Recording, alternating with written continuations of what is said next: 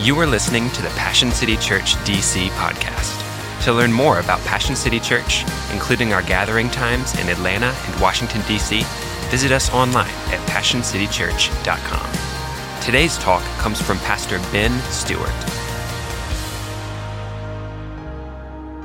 Well, my son Owen had a birthday party this weekend, and it rained, but my wife did something amazing. She set up this incredible Ninja Warrior, floor is lava obstacle course in the garage for these dozen or so third graders. It was freaking epic. It started in this inflatable UFO. There were all these balloons, and the kids had to find the balloon with the right name on it and emerge from there and jump through a series of hula hoops and then walk across a balance beam and crawl through a tunnel made out of cardboard and then jump onto a trampoline while they were throwing balls at a lava monster, negotiate these different balls over this area, and on they would go.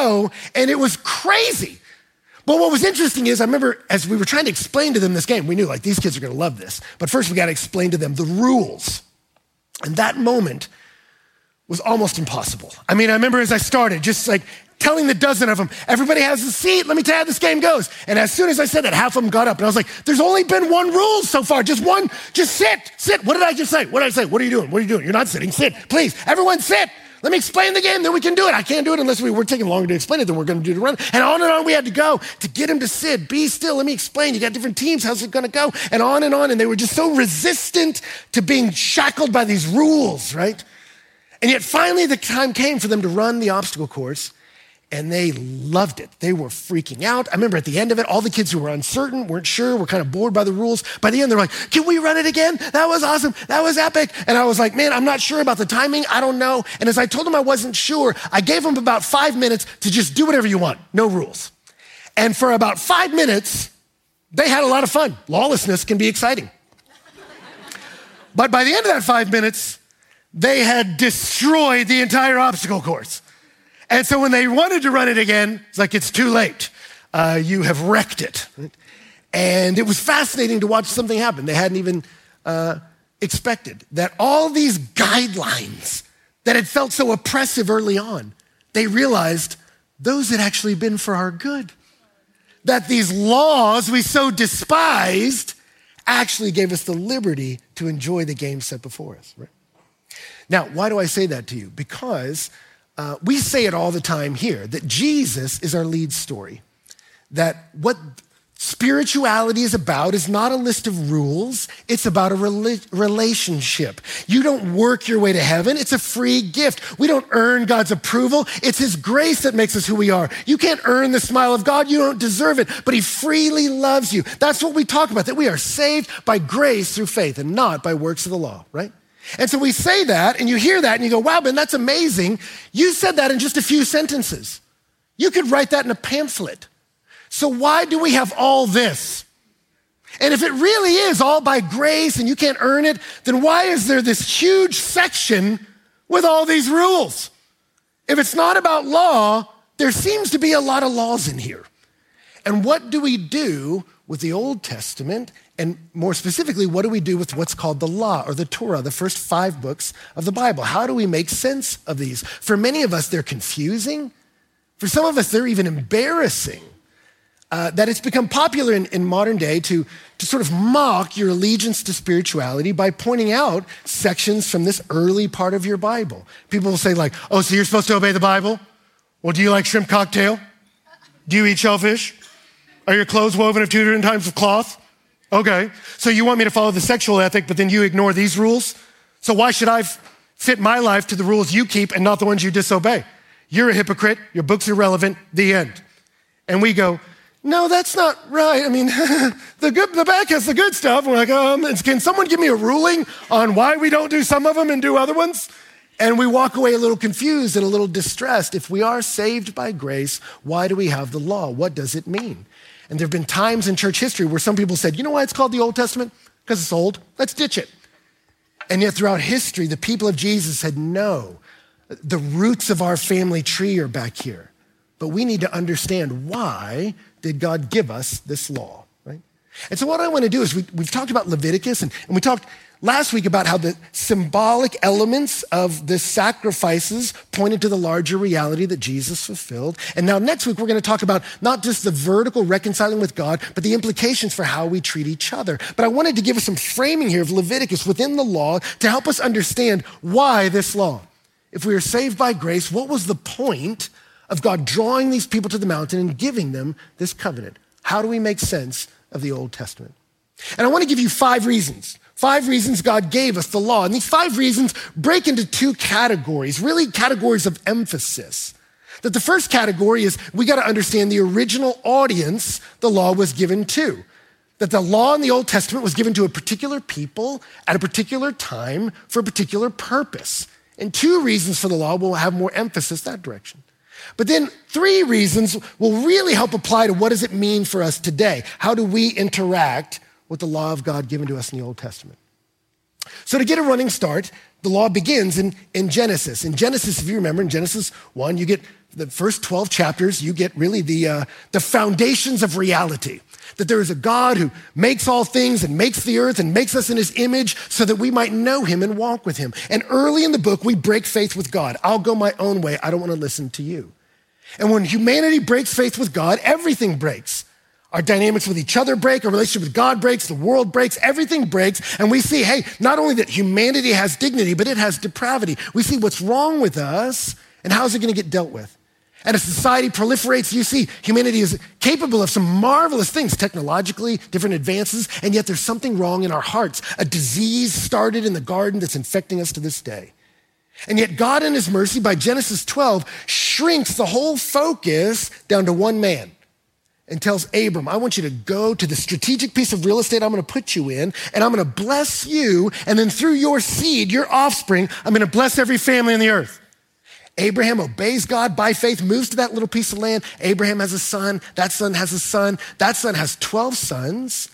Israel has 12 boys. And Genesis, the first book of the law, ends with the 12 sons of Israel moving down to Egypt to survive in a day of famine.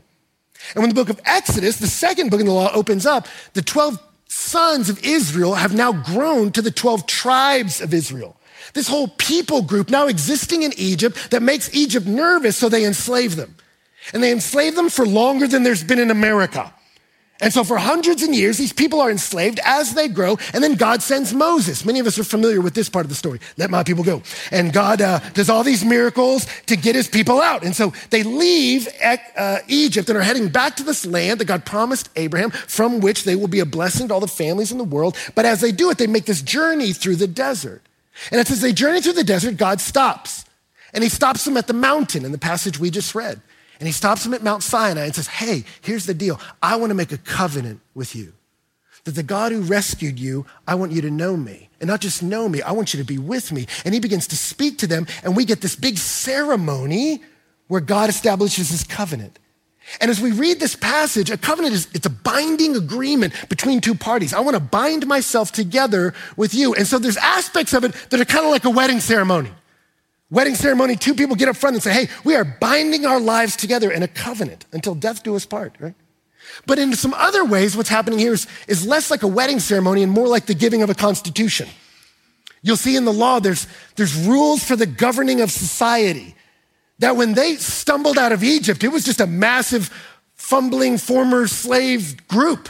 And they had no sense of identity or culture. And so God gives them some structure, and he begins to give them some symbols, and he begins to tell them their story of who they are. Every culture has symbols and story to let you know who you are. And God gives it to his people in that space. And what he does at that mountain is he says, I'm going to forge you into a family that accomplish my purposes for the sake of the world. And as he does it there, all this formality, the ceremony, the smoke and the lightning and the thick darkness and the trumpets, we put ceremony around sacred moments. We do, and God does here. When there's a transition of power from president to president, we surround a moment like that with ceremony, right? To let us know this is an important thing that's taking place.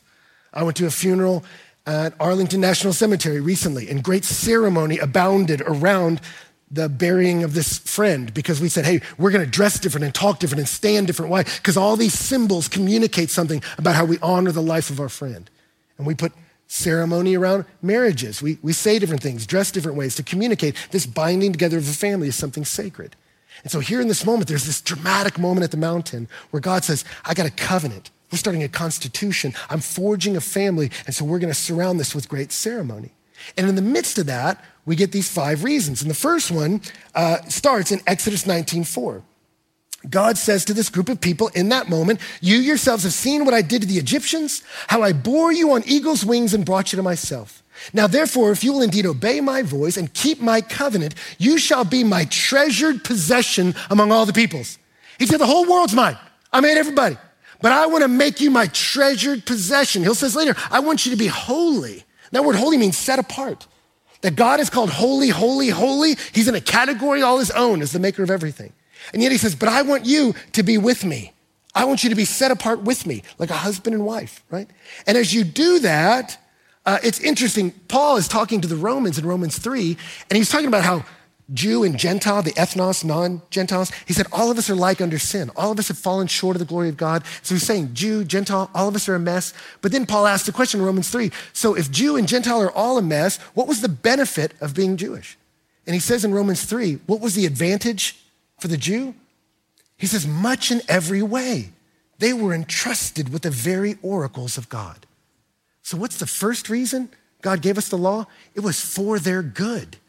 He said, I'm creating a people for me, and I'm gonna speak to you my words. I'm gonna give you this for your good. Why was it for their good? Number one, it was for their good so it could sync them up to reality. These are subpoints, number 1, by the way. Sync them up with reality. That he tells them in Exodus 20, I'm the God who brought you out of the land of Egypt. Have no other gods before me. You shall not make a carved image of a likeness. He says, hey, I'm the God who is. That's why I did all those miracles. I didn't need him to set you free. I could have just miracled you out of there. I did all these to show you all these gods Egypt are working. They're not real. They won't solve your problems. These things you're looking to for answers don't have them. I'm gonna introduce you to the real God so you don't have to go looking to these other places for significance or value. It's right here. Let me sync you up to the reality of who I am. It's interesting, John Patton was a missionary to the New Hebrides and also went to Australia, but he was also an anthropologist as well as a missionary. And it was fascinating for him as he was studying the people on the island of Tanna, this tribe of people that practiced cannibalism. He said he noted that they had stone idols, charms, sacred objects, which they abjectly feared. And as he studied them, he says their worship was entirely a service of fear. He said their aim was to propitiate an evil spirit to prevent calamity or secure revenge. He said they had no idea of a God of mercy. And then he does something interesting. If you read his autobiography, he said at that time in the late 1800s, many people, they saw different tribal groups and they would say, hey, maybe they're like a less evolved part of humanity, right? Not fully human. And he argues, no. The Aborigines in Australia, the tribes in Tanna, these are human beings. And one of his evidences is the human soul longs for God. And he says, where it doesn't know God, it will worship all kinds of things to grope for him. Stone idols, grass, trees, volcanoes, hair and fingernails. He said, where they can't meet the one true God, the human soul is so desperate to connect to the eternal. If it doesn't know God, it will create one in its image. And so it was a gift from God to the Jewish people to say, hey, I'm gonna keep you from the groping that if you look throughout centuries, humanity has done. He said, it's interesting, you think you would find an atheist culture somewhere out there. We've never discovered one. Every culture is groping around to know the God who made them. The Jew did not have to grope in the dark. God said, I'm revealing to you who I am, right? It was to sync them up with reality. But not just to sync them up to reality, it was to offer fidelity to this God. Not just an awareness that a deity exists, that you can actually know me. That's where he says, I want to have a covenant with you. And he says, I'm a jealous God. Now, I know some people hear that and they're like, that's so petty. Like God's jealous, really? He needs to grow up. God's like, what are y'all doing over there? Are you worshiping other gods? Who are you talking to? Let me see your cell phone. Let me see your text messages. Like, is that God? He's just desperately insecure about who you might be worshiping on the side? No, there is a type of immature jealousy, right? Yet there's an appropriate fidelity in covenantal relationships. Marriages and this covenant with God is like a marriage, right? Friendships should not be possessive in that way. Friendships are open, welcomes other friends. But in a marriage, we say it in our wedding ceremonies, right? Forsaking all others, I keep myself only unto you. I mean, you don't hear that in a wedding and go like, I guess if you're so insecure, you have to hear that. That's the nature of a covenant, is I'm setting aside everything else and I'm giving all of me to you and all of you is coming to me. That's holy. That's a covenant. We expect this for ourselves. Ocean's 11. Danny Ocean wants to get back with Tess, right? And yet there's a problem. She's with Andy Garcia, right? And so what does he do? He gets together Ocean's 11 and he robs the casino Andy owns, right? And then in the end, the climactic moment, what does he do? Danny Ocean comes to Andy, plays ignorant about robbing his casino, and yet says, I found a way to get you all your money back. You just have to give up Tess, right? And when he offers them that, what do you want? Do you want Tess or do you want the money? Andy says, I want the money. And what he doesn't know is that Tess, Julia Roberts, is watching this play out through a camera on a screen. And as she sees him choose money over her, you see the look on her face like, oh no. And if you're watching it, everyone in the crowd is like, ooh, don't do it, girl. You deserve better than that. You don't become number 2 to money, Julia. You get out of there. He's not worthy of you. Right? Why do you say that? Because to say, hey, I'm going to love you second only to my money. No, you keep that love, right? I want to be wholly under you or we're nothing. And she goes with Danny, right? And it's the same with us. God says, I'm bringing all of me to you. You don't need these fake gods. You can come to me. And I want you to bring all of you to me, right? And so I'm going to sync you up with reality. I am the God who is. And I'm offering fidelity. And I want you to be knit together with me because I love you. And then also this covenant had a civic quality in the Old Testament because it gave them a structure to their society. It gave them a way to be blessed by God and to restrain evil. That's what a law did. Remember, he was setting them up not just as a people who know God spiritually, but as a nation that would operate civically, right? We don't want to live in a lawless land. No one vacations in a place where the rule of law has gone down. We evacuate Americans from those places, right? Every TV show you've ever watched about people being dropped on a desert island ends up with them making laws, right? I don't know if you remember Lost, before it got real crazy with the polar bears and whatnot. They realize we're stuck on this beach and it's like, well, everyone basically knows the right thing to do. We'll all be cool with each other. And it doesn't take 2 episodes before someone starts hoarding insulin and they got to start making rules. All right, let's all get along and share the drugs, right? And they have to work out a series of laws so we can all flourish, that laws can actually bring liberty. No one wants to live in a lawless place. And so God gave them a structure to their society. And if you read through the law, if you can make it through that part of your read through the Bible journey, you start to realize you could do a lot worse than the system God structured for his people to flourish. Do you notice one of the first laws was remember the Sabbath day and keep it holy? What's God's first law to us? Take a day off. God is so oppressive in the Old Testament. All these rules. Rule number 1 is take a break. Relax. Not just you, but everyone who works for you. And give the donkey a day off too, man. Give everybody a day off. And he says, do it because I wove that pattern into creation. God's like, I took a day off and I don't get tired. But I just took a day to enjoy all that's been made. So you don't need to work every single day. Rest. That's how I made you. God's giving them law that allows them to flourish as human beings, right? If you were to open a fast food franchise, the most profitable per store is Chick-fil-A. And they take 1 day off a week, right? And so is that because of the day off or because of the chicken? I'll let you debate that. You decide. But is it possible to be profitable and still rest? Yeah. God wove that into the pattern of creation. He says, honor your father and mother, right? He says, we need a structure of authority and you need the authority to be the people who care about you. And what's interesting is not only in this section, which is the 10 commandments, so it doesn't say that explicitly in this text, it says it later. And actually the moral law in Leviticus is really just an extrapolation of all this. What you start to realize is, yes, this is talking about the nuclear family of father and mother, but remember they were all related. It was a confederation of clans coming together. And he says, I want you to see one another in familial terms. And so everyone in leadership, they called father and mother, that we're a family committed to each other's flourishing, and yet there needs to be structure that the wise ones can give laws that help all of us flourish together. So let's honor those in authority. That's a good law. I want my children to honor me, not because I have some weird insecurity I'm looking for a third grader to fill, because I know it's good for them to honor that someone may have wisdom that I don't have. And if I don't teach them to honor authority, I will inflict them on all of you. And I don't want to send out into the world ignorant and arrogant children. And so for my love of you, I make them honor me, right? It's good for their souls. It's good for all of us. That's not a bad law. And it says that your days may be long in the land that the Lord your God is giving you. I love that he comes with the promise, hey, you need to honor your mother and your father if you want to live long in the land. And I remember for me as a kid, I used to always think that was like a threat where God was saying, obey your parents or else, boom, like bolt of lightning comes flying down. You're like, yeah. And really, I don't think he's saying that.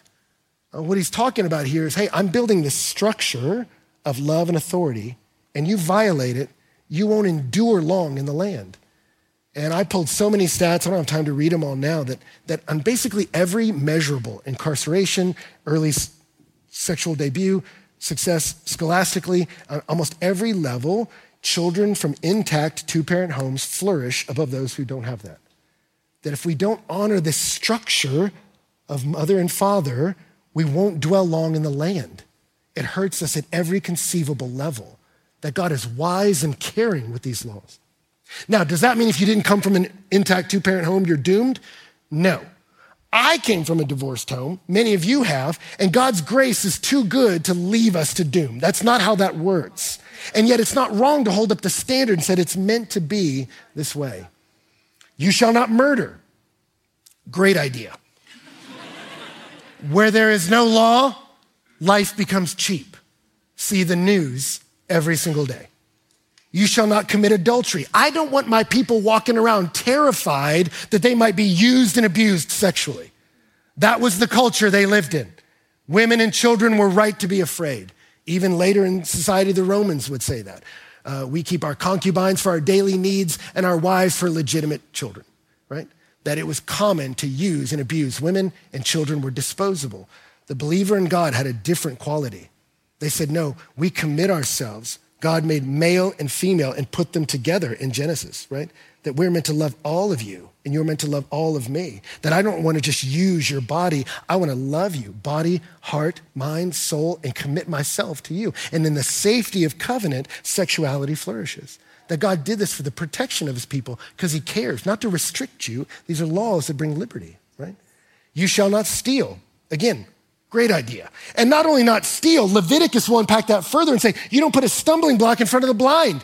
And you read that and you're like, well, who's really going to do that? Like someone's running around putting chairs in front of blind people? Like, come on, that's obvious. And what he's saying there is it's a principle. You don't exploit someone else's weakness for your financial gain. He says, that's the kind of society I want. I want one where we realize we win when everyone flourishes. I don't want to see your weakness and exploit it so I win. Much of the financial calamity that's happened in America from 2008 to today is because of that. I see your weakness and I exploit it so I can use you to help me. And God says, I don't want us to be that way. And on the law goes as a way to not restrain us, but to liberate us, to flourish. That's why he did it, so he could bless his people and restrain their sin. Jesus was asked what the law was about, and he combined a quote from Deuteronomy and a quote from Leviticus 19. He says, the whole law is summarized in love the Lord your God with all your heart, soul, and mind, strength, and love your neighbor as yourself. Love the people around you, care about them. And because that's not obvious how to do that, the law has to unpack that in a million different ways. It says things like, hey, if you see someone's donkey that gets loose, even if you don't like the guy, help him get his donkey, man, okay? Because you'd want to help him, you'd want him to help you, right? If you had a great wheat harvest and your neighbor had some calamity, loss of a kid, loss of parents, hey, if they suddenly become destitute and disadvantaged, don't glean all your harvest and keep it for you. Leave some wide open on the edges of your field and all through it for them to eat so they can thrive. Basically, the whole law can be summarized in just be cool, man. Yeah. Just be cool to each other. Don't be jerks. But because that's vague to many of us, he's got to spell it out, right? But you see all through the law, it's to sync you up with reality, to help provide fidelity with God, and to give you a structure of society so you can flourish. Do you see that? And so all through it, he gives them these civic, governmental laws, these ceremonial laws that gave them a sense of their story as a culture, and then moral structures to help each other flourish, right? All through this, they would look so different from the cultures around them. that lived in terror of capricious deities and would sacrifice their children, you see in Leviticus 19, to Molech, trying to appease a deity that could never be satisfied, that would degrade women, the proliferation of sex and violence. He says, you will look very different from the culture. I'm giving you these laws for your good. They're laws that bring liberty.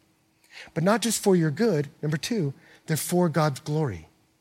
That when the nations see me bless you, they'll want to know me because they'll want to be like you. Exodus 19, he says, all the earth is mine, and you shall be to me a kingdom of priests and a holy nation. What I love about that is the job of a priest is to help people connect to God. So he wasn't saying, I'm going to bless you and then you all run off and take all the blessings and forget the world. He said, I'm making you special, not just from the world, but for the world. I'm going to bless you and make you special. Why? So you can help the world know me. How are you going to do it? He tells him in Deuteronomy 4, you see, I taught you these statutes and judgments, just as the Lord my God commanded you, that you should do this in the land where you're entering to possess it. So keep and do them, for this is your wisdom and your understanding and the sight of the people who hear all these statutes and say, surely this great nation is a wise and understanding people.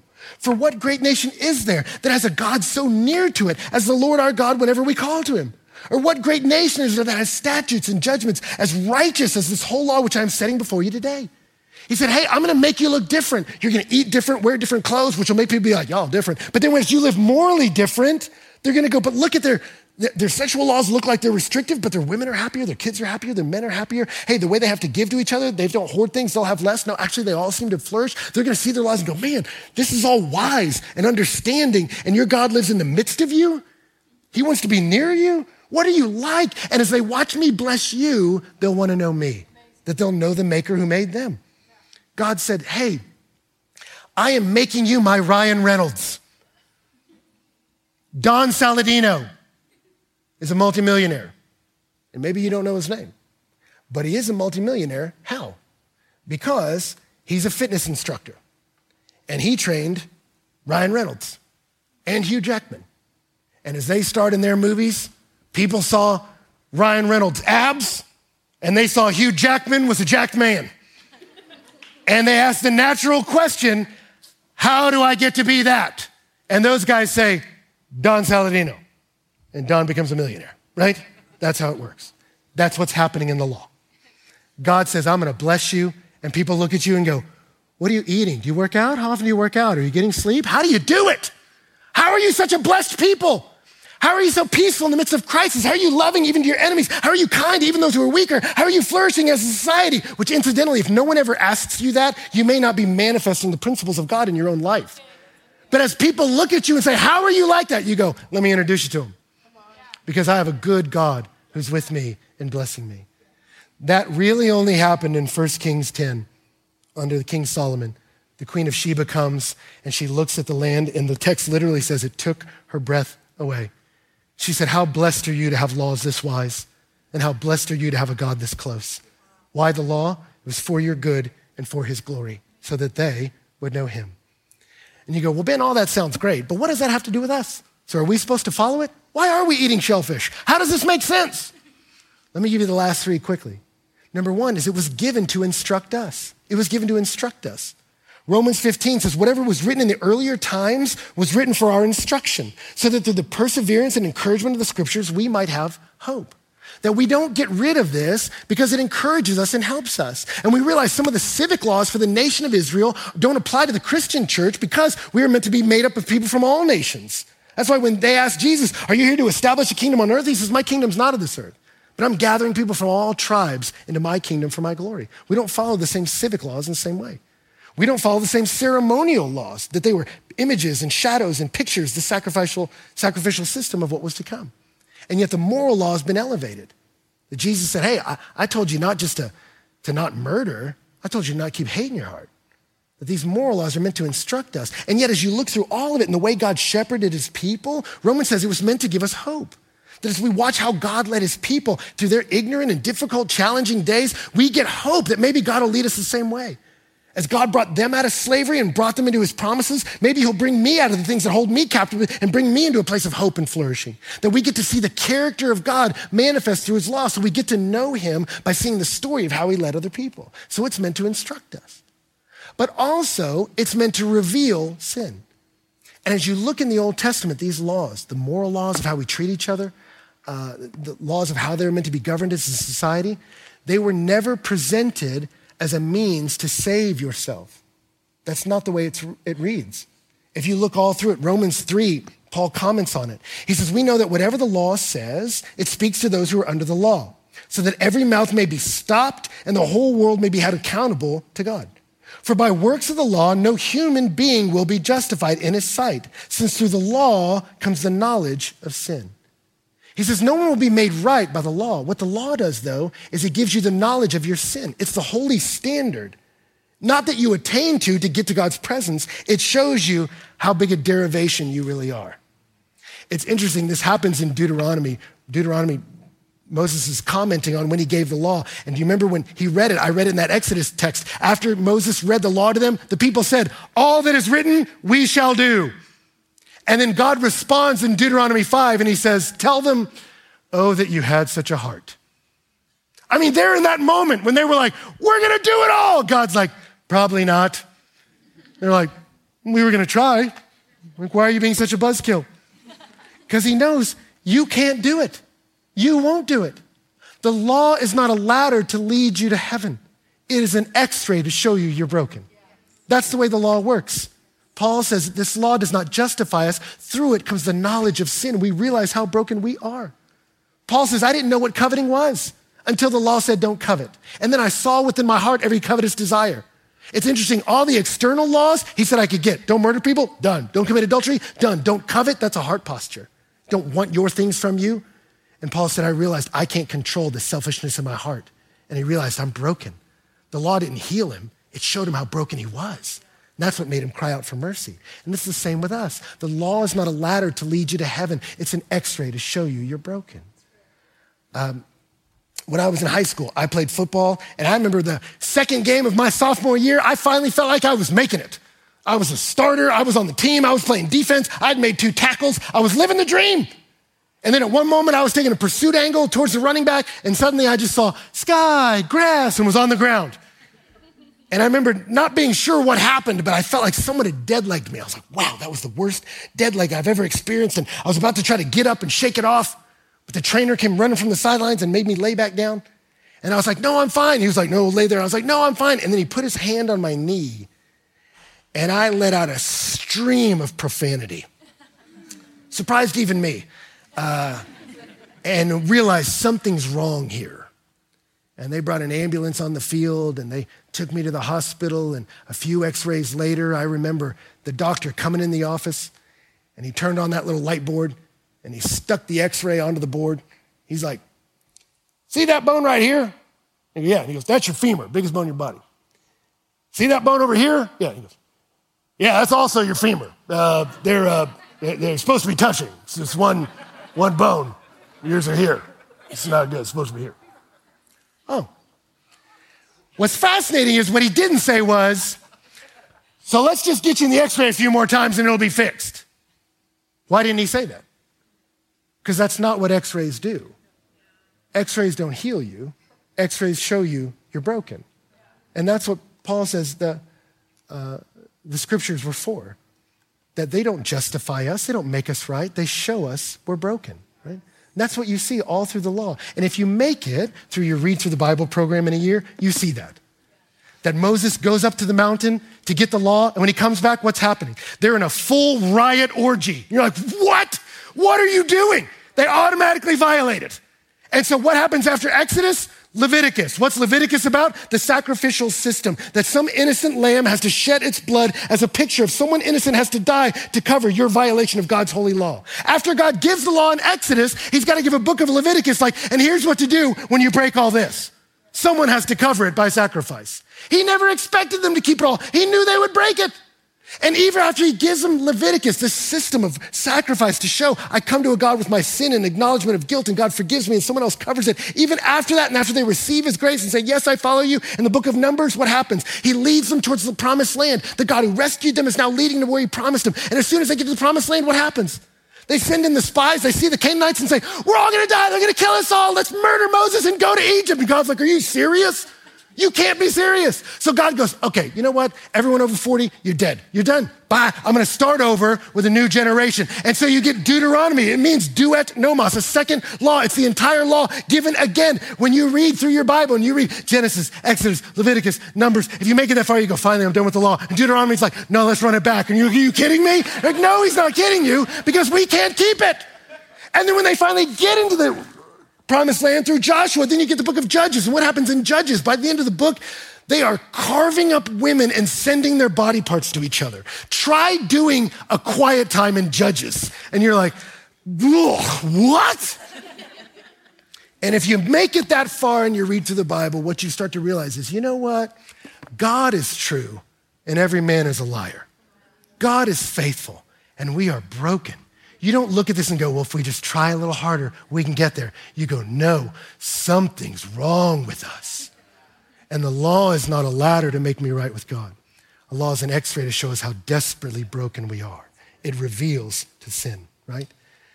And the hope of it is, it doesn't just reveal to us sin. Romans 3 says, no one will be declared righteous in his sight by observing the law. Rather, through the law, we become conscious of sin.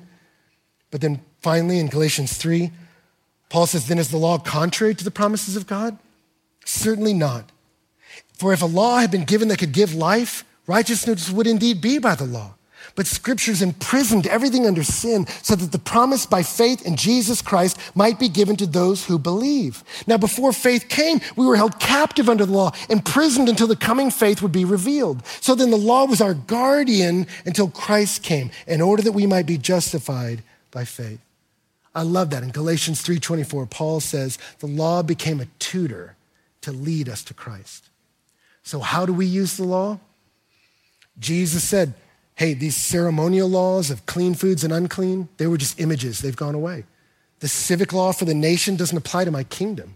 And yet the moral law, he elevates. He doesn't get rid of it. He says it's higher. We have an even higher ethic. We don't just not murder. We don't hold hate in our heart. We don't just not curse. We bless our enemies and pray for those who persecute us. He elevates the moral law. And you look at it and you go, no one can keep it. Exactly. It reveals to us our sin. And then Galatians says it becomes a tutor or pedagogue that leads us to Christ. We talked about this last week, that a pedagogue back in that day was an old man that would take children by the hand and lead them to their school. And I love it that he says, you know what the law does? It grabs you by the hand and it leads you to Christ. It says, do you see the perfect law of God? How that society could flourish? Could they keep it? No. Did they ever keep it? No. Can you keep it?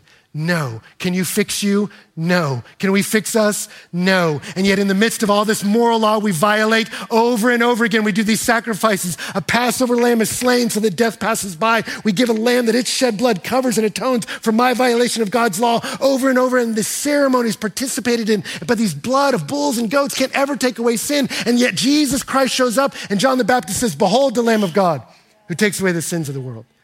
Jesus steps up before a group of people and says, you search the scriptures thinking in them you'll find salvation. They testify about me. He says, I haven't come to get rid of the law and the prophets. I came to fulfill them. And he lived the perfect life we could not. He held perfectly to the law of God. And then he stepped forward as a sacrifice.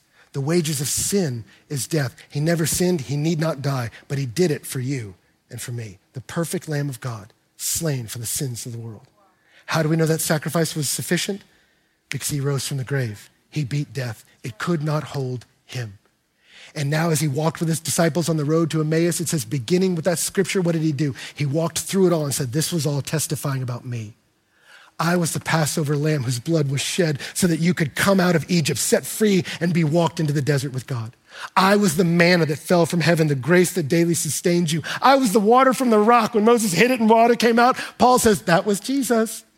And I was that sacrificial lamb. You were sacrificing over and over again, saying, God, I'm guilty. Will you make me clean? And he says, yeah, rescue is coming. I'm the son of Abraham. I'm the son of David. I'm the Messiah. I'm the one who can take out, as the prophet said, your heart of stone and put into it a heart of flesh. The prophets see it. God gave us the covenant and we cannot keep it. The change isn't just in an external law. Something has to change in us. And the new covenant was God saying what? I will remove your heart of stone and put within you a heart of flesh and move you to obey my decrees. He said, I'm going to change you from the inside out. I'm going to put my very spirit in you to move you to obey my laws. I had a friend ask me this week, he said, hey, why when Jesus rose from the grave did he breathe on his disciples? And I said, because the Spirit of God is called the wind of God, the breath of God. Sin had separated us from God. Jesus took that separation on the cross. And when he came forward, he said, I'm going to put my very spirit in you who moves you to obey my decrees. That's why when he rose from the grave, he breathed on them and said, receive my Holy Spirit. I came to bring you into a relationship with God with us. I got sin out of the way. He's the high priest. He's the sacrifice. He's the tabernacle. He's our hope. The law reveals sin and then it leads us to Christ. When I broke my leg, and we saw on that x-ray that separated femur, we didn't look to that x-ray to try to heal me. But after he showed me that x-ray of my brokenness, my doctor came in. My doctor was a massive man that loved me, loved my father, loved my family, and he came in and said, you're broken, we gotta fix you. And he said, but the doctors here, he's a good friend of mine, they're not good enough. So I told him he can't touch you. We're probably not friends anymore, but I'm gonna make sure you get to the right doctor that can heal you. And he said, but before we do, we're gonna transport you, but your leg's too far out of socket. I'm gonna partially set it here. And I said, you're gonna set it here? He said, yeah. I said, you're gonna knock me out? He said, no. I said, is it gonna hurt? He said, yes. And then he put my foot under his arm and he put another hand right on my leg and he pulled back and popped my leg into place. Which was interesting because you think you'd scream, but it was so painful, I just went, ah, and then started sweating profusely. But you know what I didn't do? I didn't look at him and say, the leg? Really? Why'd you have to put your hand there? Why couldn't you touch my elbow? My elbow's good. Why not my shoulder? My shoulder impresses a lot of people. My shoulder's not broken, it's doing great. Why not my head? My head feels great. Why did you put your hand on the broken part? Because he's the physician. That's why. And so he comes to touch the brokenness to make it whole again. The law was not a ladder to lead us to heaven. The law was an x-ray to show us we were broken and then to lead us to the great physician. And he puts his hand on the broken places. And you may go, don't touch that. Just let me be a good person. Look at all the good stuff I've done. Look at how many people like me. And he's like, yeah, but there's some brokenness to you. And I'm gonna hold up the light of my law into your face and go, I don't wanna look at that. I don't wanna hear that. I don't wanna admit that. I don't wanna confess that. And yet that admission is where the healing begins. That I look into the perfect law of liberty and say, I can't attain it. He says, no, but I've made a way for you anyway. I am a God of structure for the sake of your flourishing, and I'm a God of grace who will make you what you can't become on your own.